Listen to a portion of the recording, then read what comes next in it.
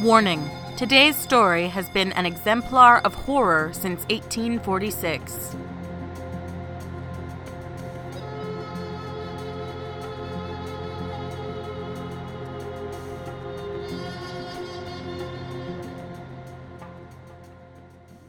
The Cask of Amontillado by Edgar Allan Poe. The 1,000 injuries of Fortunato I had borne as best I could, but when he ventured upon insult, I vowed revenge. You, who so well know the nature of my soul, will not suppose, however, that I gave utterance to a threat. At length I would be avenged. This point was definitively settled, but the very definitiveness with which it was resolved precluded the idea of risk. I must not only punish, but punish with impunity. A wrong is unredressed when retribution takes over its redresser. It is equally unredressed when the avenger fails to make himself felt as such to him who has done him wrong. It must be understood that neither by word nor deed had I given Fortunato cause to doubt my goodwill. I continued, as was my wont, to smile in his face, and he did not perceive that my smile was now at the thought of his emulation. He had a weak point, this Fortunato, although in other regards he was a man to be respected and even feared. He prided himself on his connoisseurship in wine. Few Italians have the true virtuoso spirit. For the most part, their enthusiasm is adopted to suit the time and opportunity, to practice imposture upon the British and Australian millionaires. In painting and gemmery, Fortunato, like his countrymen, was a quack. But in the matter of old wines, he was sincere. In this respect, I did not differ from him materially. I was skillful in the Italian vintages myself, and bought largely whenever I could. It was about dusk, one evening during the supreme madness of the carnival season, that I encountered my friend. He accosted me with excessive warmth, for he had been drinking much. The man wore motley. He had on a tight-fitting, party-striped dress, and his head was surmounted by the conical cap and bells. I was so pleased to see him that I thought I should never have done wringing his hand. I said to him, "My dear Fortunato, you are luckily met. How remarkably well you are looking today. But I have received a pipe of what passes for Amontillado, and I have my doubts." "Oh," he said, "Amontillado? A pipe? Impossible. And in the middle of Carnival." "I have my doubts," I replied, "and I was silly enough to pay the full Amontillado price without consulting you in the matter. You were not to be found, and I was fearful of losing a bargain." "Amontillado." "I have my doubts." "Amontillado." "And I must satisfy them." "Amontillado." "As you are engaged, I am on my way to Lucchese. If anyone has a critical turn, it is he. He will tell me." "Lucchese cannot tell Amontillado from sherry." "And yet some fools will have it that his taste is a match for your own." "Come, let us go." "Whither?" "To your vaults." "My friend, no. I will not impose upon your good nature. I perceive you to have an engagement." "Lucchese, I have no engagement. Come." "My friend, no. It is not the engagement, but the severe cold with which I perceive you are afflicted. The vaults are insufferably damp, and encrusted with nitre." "Let us go, nevertheless.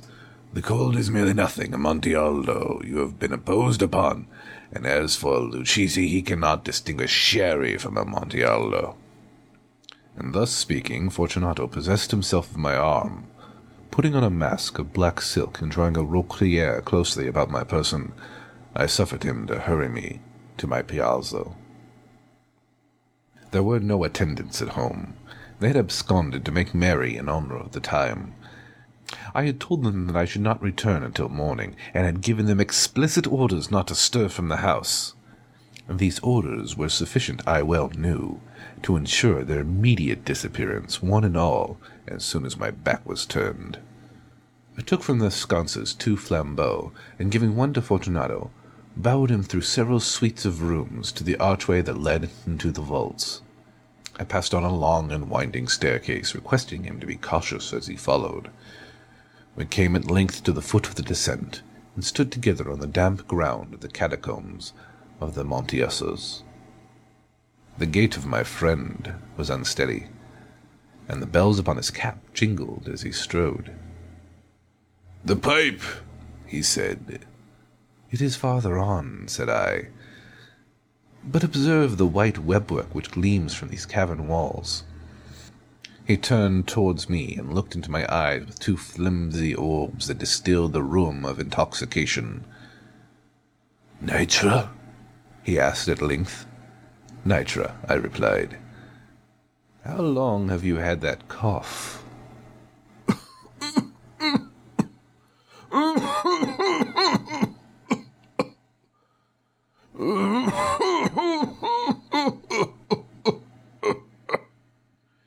My poor friend found it impossible to reply for many minutes. "It is nothing," he said at last. "Come," I said with decision. "We will go back. Your health is precious.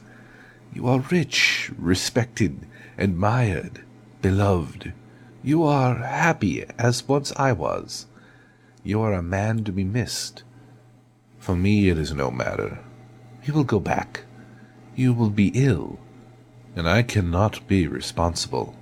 Besides, there is Lucchese." "Enough," he said. "The cough is a mere nothing. It will not kill me.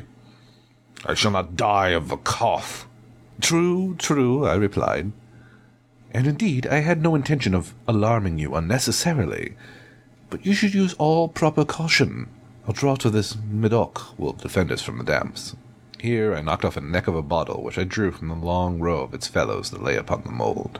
"Drink," I said, presenting him with the wine. He raised it to his lips with a leer, paused and nodded to me familiarly, while his bells jingled. "I drink," he said, "to the buried that repose around us." "And to your long life." He again took my arm, and we proceeded. "These vaults," he said, "are extensive." "The Amontillados," I replied, "were a great and numerous family." "I forget your arms." "A huge human foot d'or in a field azure. The foot crushes a serpent rampant, whose fangs are embedded in the heel." "And the motto?" "Nemo me impune licet." "Good," he said. The wine sparkled in his eyes, and the bells jingled. My own fancy grew warm with the Medoc. We had passed through walls of piled bones, with casks and pensions intermingling, to the innermost recesses of the catacombs. I paused again, and this time I made bold to seize Fortunato by an arm above the elbow. "The Nitra," I said.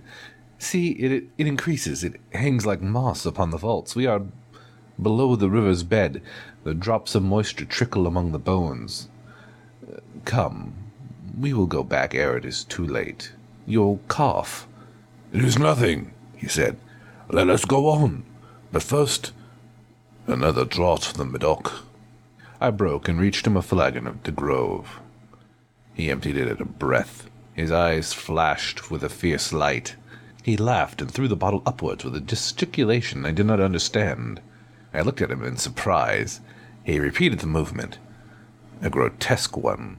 "Do you not comprehend?" he said. "Not I," replied. "Then you are not of the Brotherhood." "How?" "You are not of the Masons." Yes, I said. Yes. "You? Impossible. Mason?" "A Mason," I replied.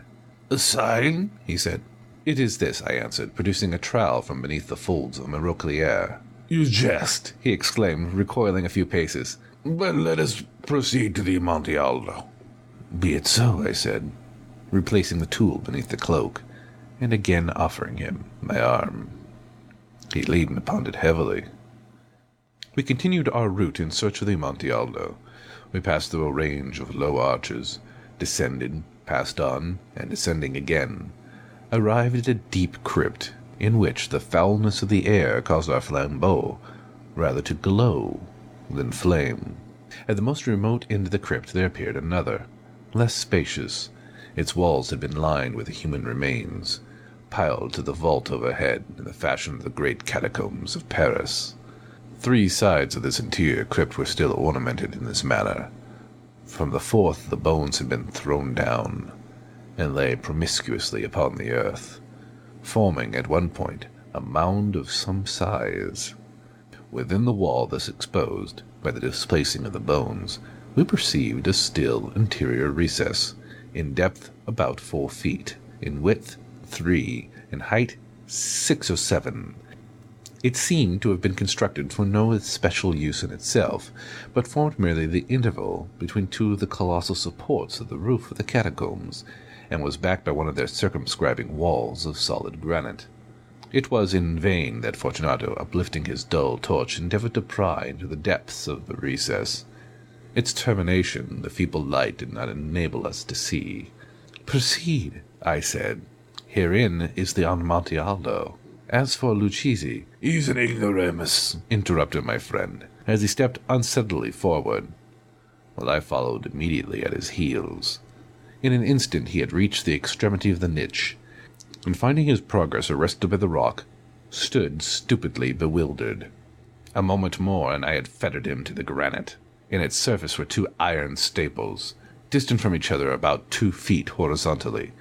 From one of these depended a short chain, from the other a padlock. Throwing the links about his wrist, it was but the work of a few seconds to secure it. He was too much astounded to resist. Withdrawing the key, I stepped back from the recess. "Pass your hand," I said, "over the wall. You cannot help feeling the nitre. Indeed, it is very damp. Once more, let me implore you to return. No? Then I must positively leave you, for I must first render you all the little attentions in my power." "The Amontillado?" ejaculated my friend, not yet recovered from his astonishment. "True," I replied, "the Amontillado." As I said these words, I busied myself amongst the pile of bones which I had before spoken. Throwing them aside, I soon uncovered a quantity of building stone and mortar. With these materials, and with the aid of my trowel, I began vigorously to wall up the entrance of the niche. I had scarcely lain the first tier of my masonry when I discovered that the intoxication of Fortunato had a great measure worn off. The earliest indication I had of this was the low moaning cry from the depths of the recess. It was not the cry of a drunken man. There was then a long and obstinate silence. I laid the 2nd tier, and the 3rd, and the 4th, and then I heard the furious vibrations of the chain. The noise lasted for several minutes, during which, that I might hearken to it with more satisfaction, I ceased my labors and sat down upon the bones. When at last the clanking subsided, I resumed the trowel, and finished, without interrupting the 5th, the 6th, and the 7th tier. The wall was now nearly upon level with my breast. Again I paused, and holding the flambeau over the mason-work, threw a few feeble rays upon the figure within. A succession of loud and shrill screams bursting suddenly from the throat of the chained form seemed to thrust me violently back. For a brief moment, I hesitated. I trembled. Unsheathing my rapier, I bent to grope with it about the recess, but the thought of an instant reassured me. I placed my hand upon the solid fabric of the catacombs, and felt satisfied. I reapproached the wall. I replied to the yells of him who clamored. I re-echoed. I aided. I surpassed them in volume and strength. I did this, and the clamor grew still. It was now midnight, and my task was drawing to a close. I had completed the 8th, 9th, and 10th tier. I had finished a portion of the last, and the 11th. There remained but a single stone to be fitted and plastered in. I struggled with its weight. I placed it partially in its destined position, But now there came out from the niche a low laugh that erected the hairs upon my head. It was succeeded by a sad voice, which I had difficulty in recognizing as that of the noble Fortunato. The voice said, a very good joke indeed. An excellent jest. We will have many a rich laugh about it at the Piazza. Over our wine. The Amontillado, I said. Yes, the Amontillado. But is it not getting late? Will they not be awaiting us in the Piazza? The Lady Fortunato and the rest. Let us be gone? Yes, I said. Let us be gone. For the love of God, Montieso. Yes, I said. For the love of God. But to these words, I hearkened in vain for a reply. I grew impatient. I called aloud, Fortunato? No answer. I called again, Fortunato. No answer still. I thrust a torch through the remaining aperture and let it fall within. There came forth in return only the jingling of the bells. My heart grew sick, on account of the dampness of the catacombs. I hastened to make an end of my labor. I forced the last stone into its position. I plastered it up. Against the new masonry I re-erected the old rampart of bones. And for the half of a century, no mortal has disturbed them. In peace, requiescat.